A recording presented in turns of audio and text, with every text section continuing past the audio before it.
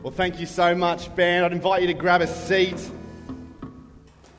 And I'd love to welcome you along again to Beyond Church. My name is Chris. I'm one of the communicators here. And we are so glad that you would take a little bit of time out of your busy weekend to come and join us tonight. As Emma said a little bit earlier, if you're joining us for the first time or the first time in a while, we are in part 2 of a series that we're doing here at Beyond called Chatterbox. Now, in case you have no idea of the way a series works within a church context, really, we pick one big idea and we drill down on it for a number of weeks, and each week we'll talk about a specific element or a specific angle or aspect of that big idea that we're talking about. And the big idea with this series, Chatterbox, is simply this: that our relationships rise and fall on communication. We know that in life, what makes a relationship really, really great, or what can make a relationship really, really bad, is this one word, communication. And last week, if you were here, Josh, one of our communicators, got up and Josh was talking about where do the words we say come from. And he said that 2,000 years ago, Jesus actually taught that the words we say and where the words we say come from is not necessarily our head, but our heart. And it's what is within our heart that is the source of our words and the source of what comes out of our mouth. So if you want to have the best communication, if you want to have fantastic relationships, then you need to address what is in your heart and the source of what is in your heart.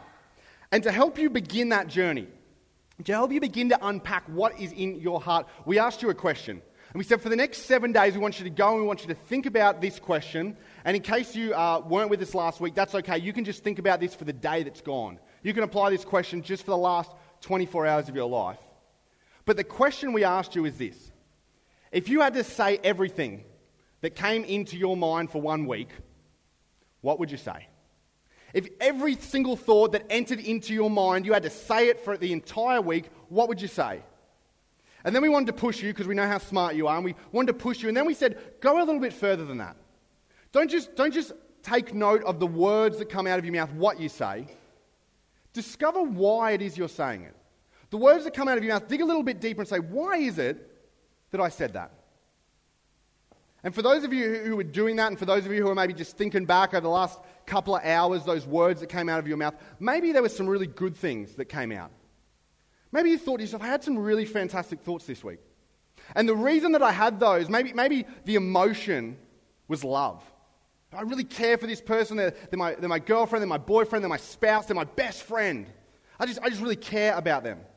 Maybe that was why you said some of the things you said. Maybe another reason or another emotion was friendship. That was why you said some of the words that came out of your mouth. Then maybe there were some other things that came out of your mouth as well. And you were like, where did that come from? And you asked that why question. And you dug a little bit deeper. And you began to realize that maybe the reason I said that is because I'm afraid.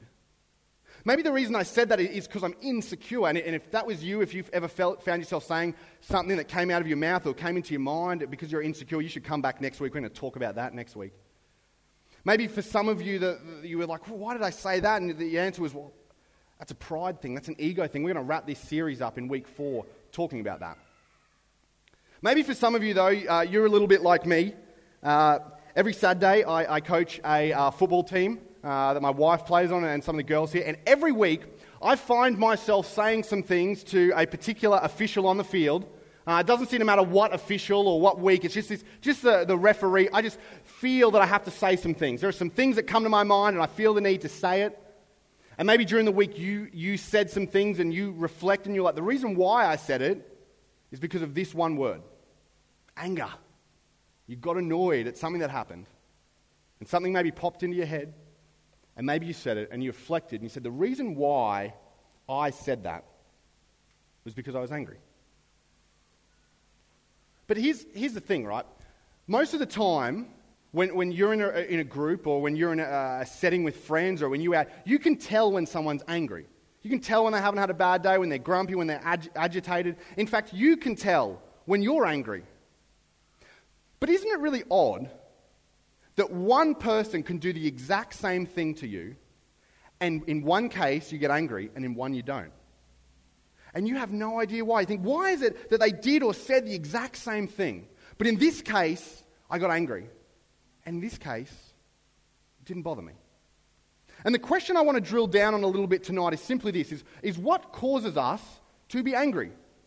I mean, what is it that rises up inside of us that we start feeling and it starts in our chest and starts to burn up the back of your throat? What is it that makes us clench our fists and maybe shake a little bit? What is it that causes us to be angry?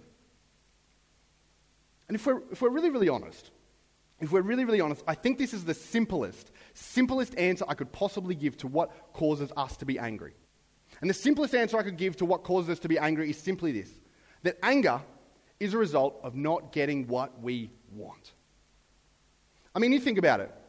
You think about it when you were at school and you were studying really, really hard for that test, and you got the practice test, and you did the practice test this time. You went over all the revision sheets, and then you got into the exam.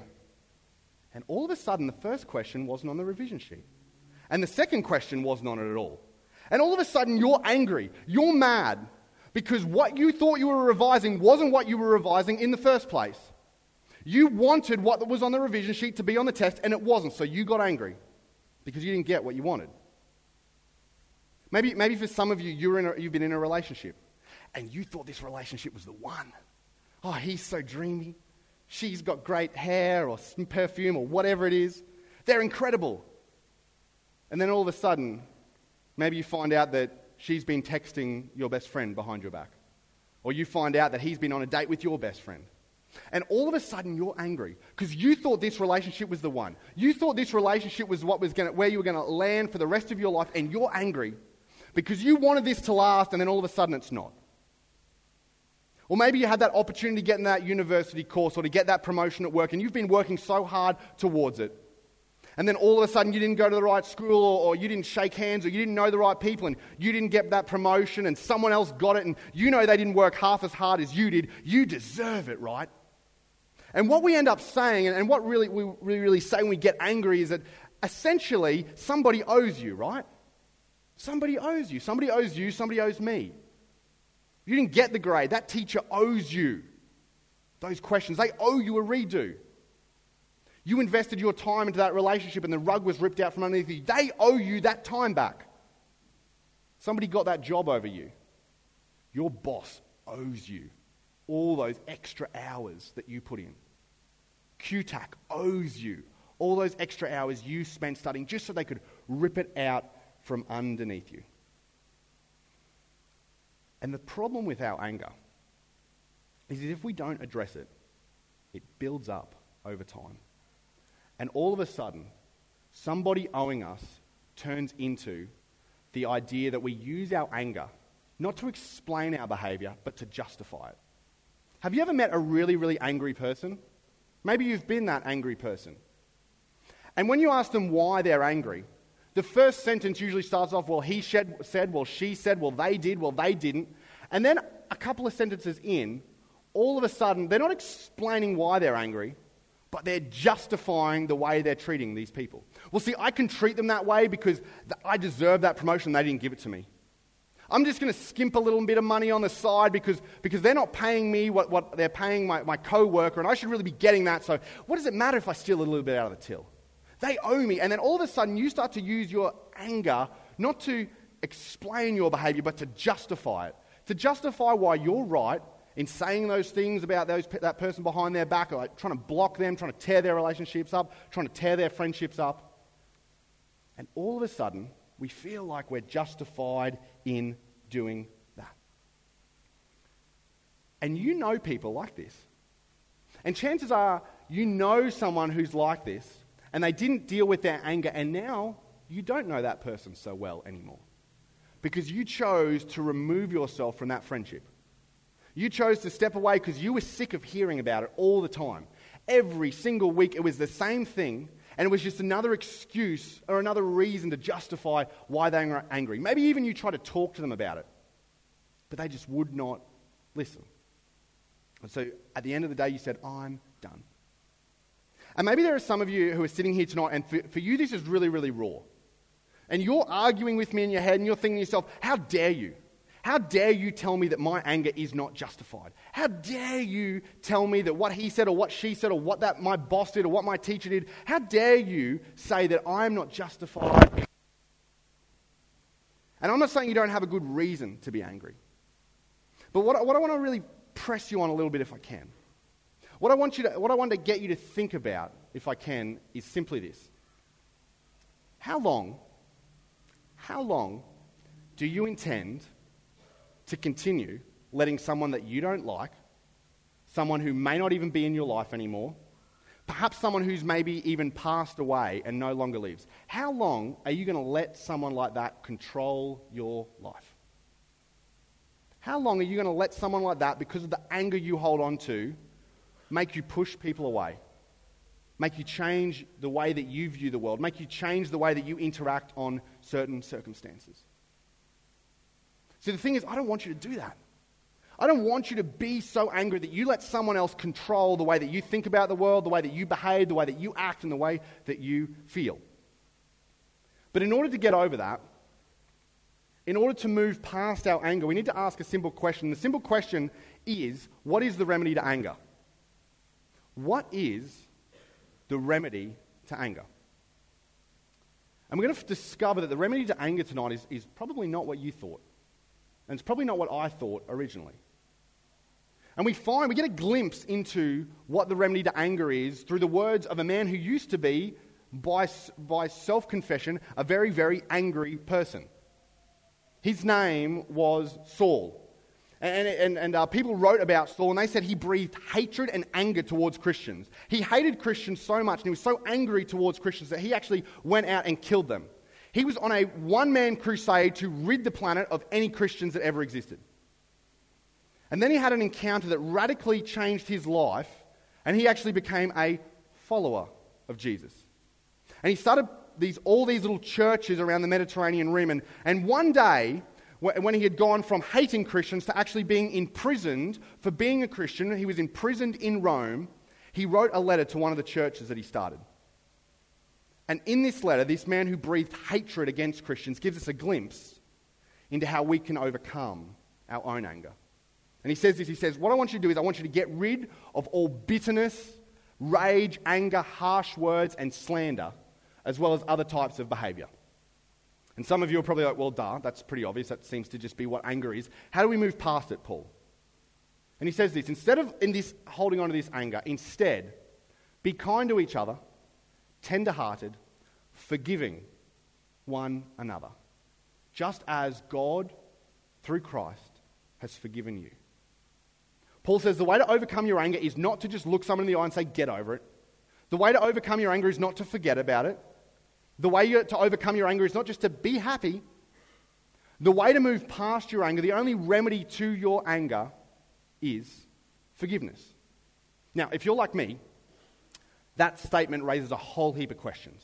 Paul, what does it mean just as? What does it mean just as God through Christ forgave the world? What does it mean to forgive that way? Paul, what about my situation? What about my situation? Because maybe my situation would be the exception. If you knew my situation, maybe I wouldn't have to use forgiveness to overcome my anger. Maybe I could just use payback or something like that. And, excuse me, and the remedy to our anger, and the good thing about this, is that we actually have access to what it means to forgive just as Jesus forgave. Because anger is not a new emotion. It's been around since humans have been around. And one day one of Jesus' followers, one of his 12 disciples, Peter, he actually goes up to Jesus and he actually asks Jesus about this idea of what does it mean to forgive. And we're going to get a glimpse tonight into that discussion. I want to bring you into it right now. And Peter asks this. He says, then Peter came to Jesus and asked, how many times shall I forgive my brother and sister who sins against me? In other words, Peter's been hanging out with Jesus and he knows, he's wising up. He's wising up and he's saying, look, I know, Jesus, that you're about forgiveness. But let's be honest. Come on. When is enough enough? When does it get to a point that I should stop forgiving them? How many times do you reckon? Peter's like, maybe 3, maybe 4. No, Peter's pretty generous. Peter says up to 7 times. 2 would have been the cultural norm, but Peter doubles it and then adds a little bit, or triples it and adds a little bit. He says, 7 times. Is that okay? And this is Jesus' response. Jesus answered, I tell you, not 7 times, but 77 times. And then to kind of bring Peter into what he's trying to explain, he tells a story. He goes, here's what I mean when I'm talking about forgiving 77 times, Peter, because it's not a number. It's not a number. Really, this idea of 77 compared to 7 is this idea that you should forgive more than you think you should forgive. And so Jesus tells a story to illustrate this point, and he starts it out. He says, therefore, the kingdom of heaven is like a king who wanted to settle accounts with his servants. It's not like this, but here's a little bit of a picture. Let me paint a picture for you about what heaven is like, and specifically what forgiveness is like. So there was this master, and he had these servants, and he wanted to settle the accounts, get all squared away, get the balances paid. It was the end of financial year, whatever his reason. And he goes on, he says, as he began the settlement, a man who owed him 10,000 bags of gold was brought to him. This is someone he employed, owed him 10,000 bags of gold, and he comes in. Since he was not able to pay the master, ordered that he and his wife and his children and all that he had be sold to repay the debt. Now, we might look on that and be like, that's kind of barbaric, but this was really customary in that day. If you were a master slave and really you're employed by the master, and you had a debt that you couldn't pay, the master kind of said, well, I'm just going to sell everything that you have to at least settle my accounts. Kind of like the bank today when they repo your house. If you can't make the payments, the bank just says, I'll just take whatever I can get. I might not get all of it back, but at least I'll get a little bit back. And the master was never going to get anything back, but he thought to himself, a little bit of repayment is better than no repayment, right? And this is how the servant responded when he was given this ultimatum. He says, at this, the servant fell on his knees before him. And he said, be patient with me, he begged, and I will pay back everything. Now, there is no way that the servant could have paid back everything. The master would have probably, yeah, right, I pay you. I know how much you get. There is no way you're making 10,000 bags of gold, even if you work every single hour of every single day for the rest of your life. That's just not happening. But this is what the master does, knowing that. He says, the servant's master took pity on him and cancelled the debt and let him go. And in that sentence, we get a glimpse into what exactly forgiveness is viewed through the lens of Jesus. And Jesus says that forgiveness is the decision to cancel a debt. Forgiveness is not the decision to get over it. Forgiveness is not the decision to make them pay back what they can and to hold it over their head. Jesus says, no. Forgiveness is the decision, not the feeling, but the decision to cancel a debt, to say, you don't owe me anything anymore. But the story goes on. It says, but when the servant went out, so the servant who had been forgiven went back and he found one of his fellow servants, so another one of his co-workers, who owed him 100 silver coins. So small in comparison. And he grabbed him and began to choke him.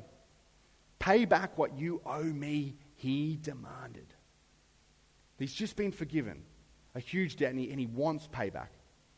And his fellow servant fell on his knees and he begged him. He says, be patient with me and I'll pay it back. This is a debt that his fellow servant could have easily paid back. He would have easily been able to pay this back. And he says, please be patient, just give me a little bit of time. And the response is not what we would expect from someone who had just been forgiven a massive debt, because this is his response. He says, but he refused. And instead he went off and had the man thrown into prison until he could pay the debt. Now, you can imagine what something like this would elicit, or what would happen as a result of this if you were one of the servants. Because you'd be like, hang on, isn't that the servant that just was forgiven the massive debt? And so all the other servants saw this happen, so they went back, and it says, when the other servants saw what had happened, they went, and what they did was, the outrage, they went and told their master everything that had happened. So they saw this injustice, they said, that's not right, and they went and told the master everything that had happened. And then the master called the servant in. So in other words, the servant that had thrown the other guy in jail calls him and he goes, hey, we need to have a word. And he says, you wicked servant, I cancelled all of your debt. I made a decision to not remember that debt anymore. I made a decision to move past it. He says, because you begged me to. In other words, I did it because you begged. I moved past it because you begged. Shouldn't you have had mercy on your fellow servant just as I had on you? And everyone who saw this conversation taking place, all the fellow servants would have been like, yep, you really should have. You should have treated him the same way. Everyone's nodding their head. No one's like, no. Everyone's like, yeah. And then this is what happened. It says, in his anger, the master handed him over to the jailers to be tortured until he could pay back all he owed. And we know that he couldn't possibly pay it all back. The rest of his life he was going to spend in jail. And if the story finished there, it would kind of make sense, right? Yeah, at least there was at least someone got what they finally deserved. But so often with Jesus, he paints this whole picture and we're tracking with him so well. Like, yes, I buy into that. Yes, I get that. And then just at the end, he twists it. And in one sentence, Jesus turns the entire story on his head. And he comes out of the story and he talks to Peter and the 12 disciples that are there, the followers of Jesus. And he says, hey, this is how my heavenly Father will treat each of you unless you forgive your brother and your sister from the heart. In other words, Jesus, this story they've been tracking with so long, so well, he turns to his guys and he says, now I've got an ultimatum for you. Unless you forgive the same way that unless you cancel the debt of the 10,000 gold, unless you forgive anyone who sins against you, then you'll suffer the same fate as the servant who was thrown into jail for not forgiving the small debt. And maybe some of you are sitting there and you're like, hang on a minute. You mean someone has done something to me? You mean someone owes me something and I'm supposed to forgive them? I'm the victim. I shouldn't have to forgive.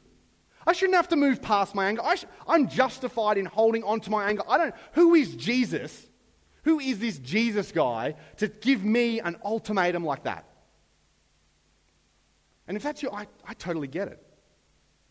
But maybe the reason that Jesus is so harsh in his ultimatum is because he knows the consequences of not forgiving are so harsh.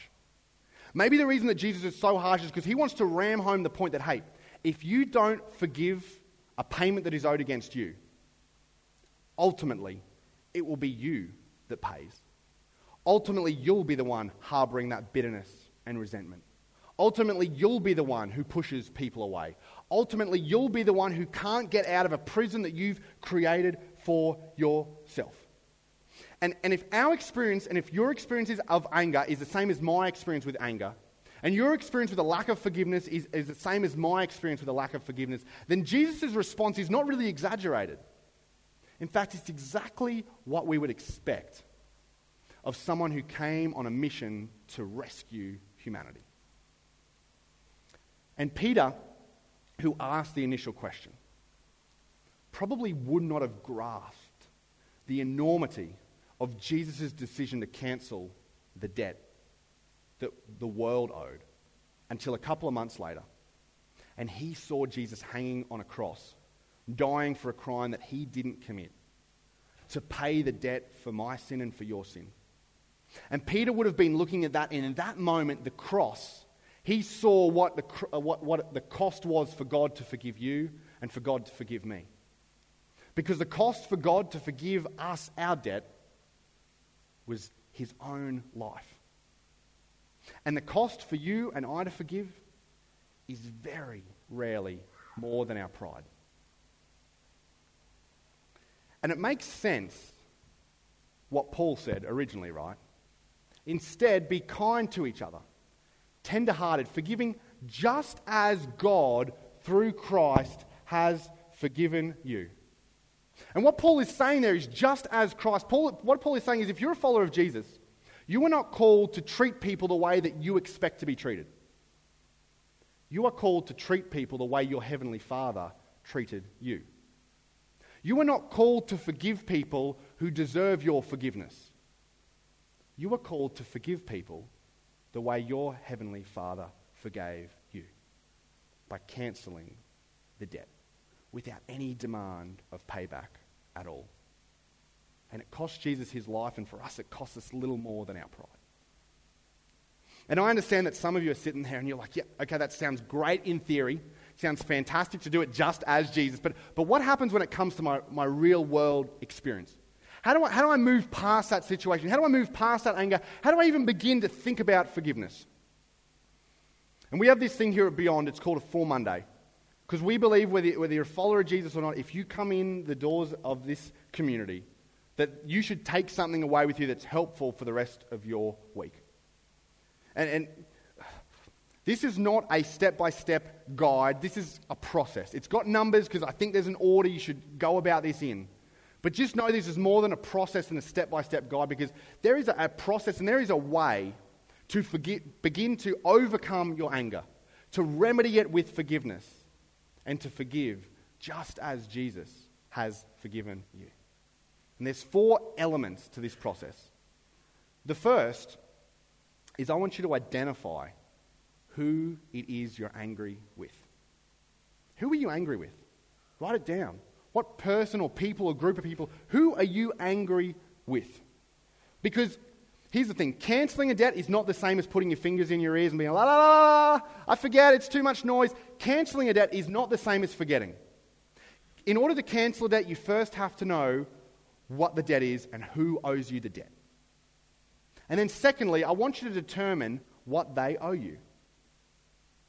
Now this is the part where we're kind of like, and we just kind of be like, I just generally forgive them. But general forgiveness doesn't heal specific hurts. You need to be very specific about what this person owes you. Determine, do they owe you time back? Do they owe you a relationship back? Do they owe you money back? Do they owe you your reputation back? Do they owe you your innocence back, your purity back? What do they owe you? Do they owe you coming to your sporting games when you were a kid? Do they owe you coming to your musical recitals? What do they owe you? Do they owe you a second chance? Do they owe you a fair go? What is it that they owe you? And then this is the third thing I want you to do. And this is the second most difficult. The fourth one is the most difficult. But this is the second most difficult. I want you to cancel it. I want you to cancel the debt.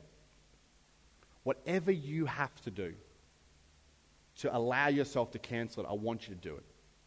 Whether that's write it down on a piece of paper, who they are and what they owe you, or maybe it's just throw it in the trash can. Maybe it's to climb the biggest mountain you can find, make it into a paper aeroplane and send it off the edge. Maybe, if you're a little bit of a pyro, maybe it's to burn it. You get to have fun and you burn it at the same time. I don't know. But whatever you need to do, you need to cancel the debt. And some people say, hey, should I tell the person that I'm cancelling the debt with? That's not necessary. Because half the time they might not even know that they had a debt that they owed you, because this forgiveness is about you and how it sets you free and I free when we move past it. So you just need to cancel the debt. And then here's the fourth part or element of the process, and this is the most difficult. You need to make a decision to dismiss the case. Because once you've cancelled it, once you've moved on, there will be times in your life where someone does something and that memory comes flooding back. And when that memory comes flooding back, you'll be tempted to reopen the casebook and say, hey, remember when you did this? And you'd already made a decision to cancel it, but then they brought it up again or something happened again, so you reopen the case. And what I want you to do is I want you to dismiss it completely. I don't want you to forget about it, but I want you to know that when your memories, and when those memories and those feelings start to come up, know that they are just memories. To put it in a really pithy way, your memories are not your enemies. They're simply memories. And when those memories come up, you have an option. You can either say, no, I've cut that case, I've dismissed it, I've cancelled the debt, or you can make a decision to bring it up again and reopen the case. But when you reopen it, it will only hurt you. And I understand that for some of you, you're sitting there and you're like, Chris, this is really, I don't know if I want to do that. I don't know, it's difficult, you don't understand my situation. It's true, I don't. But I know how hard and how difficult this process is. Because I've done it myself. And the thing is, although it might be difficult to embark on this process, let's be honest for a second, let's be really honest. What's your alternative? To harbour it around for the rest of your life? to allow it to affect your mood, to allow it to consume your thoughts, to allow it to impact on the relationships that you have today? Because let's be honest. Let's be honest. Some of the things that people owe you and you feel like people owe you, there's no way they can pay them back anyway. How can someone pay back the fact that they were absent from your childhood? How can someone pay back the fact that they didn't turn up on time and they left you at the altar, or they didn't know about it, and so they took that money away from you and then they spent it? How can someone pay back something like time? How can someone pay back something like relationships? How can someone possibly pay back something like that? And you know that they can't give you back your reputation. You know that they can't give you back your innocence. You know it's not physically possible for them to give back your time. And so although it may be difficult to begin the process, you know that the payback you're going to get is impossible anyway. So the best thing to do is to begin the process of forgiveness. Identify who you're angry with. Determine what you think they owe you. Cancel the debt, whatever way you need to. And then make a decision to dismiss the case. Because forgiveness is not a feeling. Forgiveness is a decision to cancel the debt.